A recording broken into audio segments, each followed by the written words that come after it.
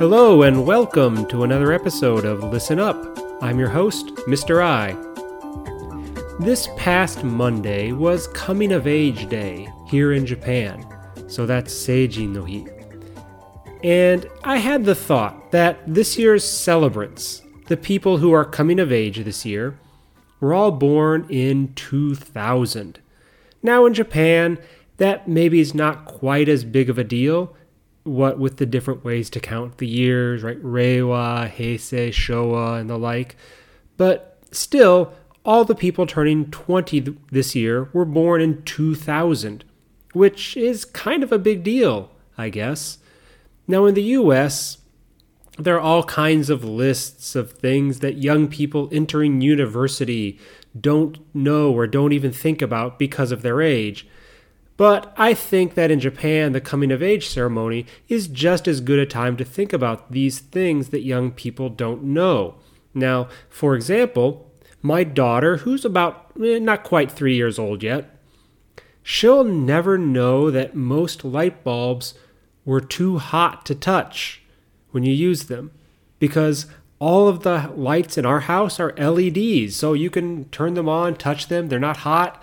But of course, growing up when I was a kid, light bulbs got really, really hot and they were dangerous.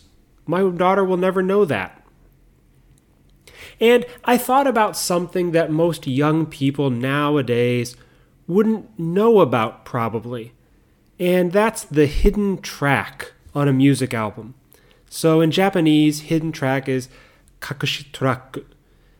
Now I was thinking about this the other day because of I put an old CD of mine on from when I was in high school. And this particular CD has a hidden track.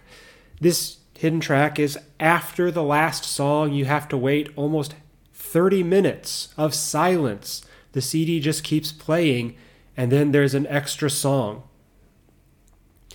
When I was growing up, hidden tracks were a kind of a big deal. They were exciting. They were something that was a surprise, something that was fun.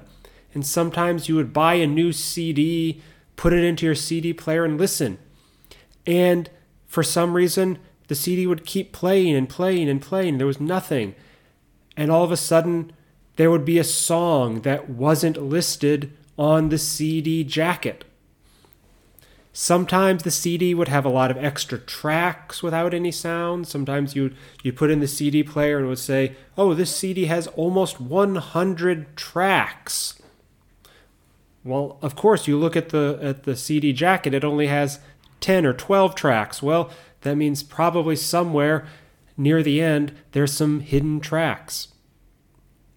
And I'll say, sometimes there would also be a really long gap on the last track. There would only be 6 songs on your short EP or 12 songs on your regular CD, but the last song was 45 minutes. But the song listed was only 5 minutes, half an hour of silence, and then finally a hidden track. Sometimes the hidden tracks were really good. Sometimes they were just really weird. There were even CDs with pre-gap hidden tracks. Now what this means, you had to put the CD into the CD player, push play, and then hold the rewind button, which is go backwards. So you would go into minus time. I only had one CD with that kind of hidden track, I think.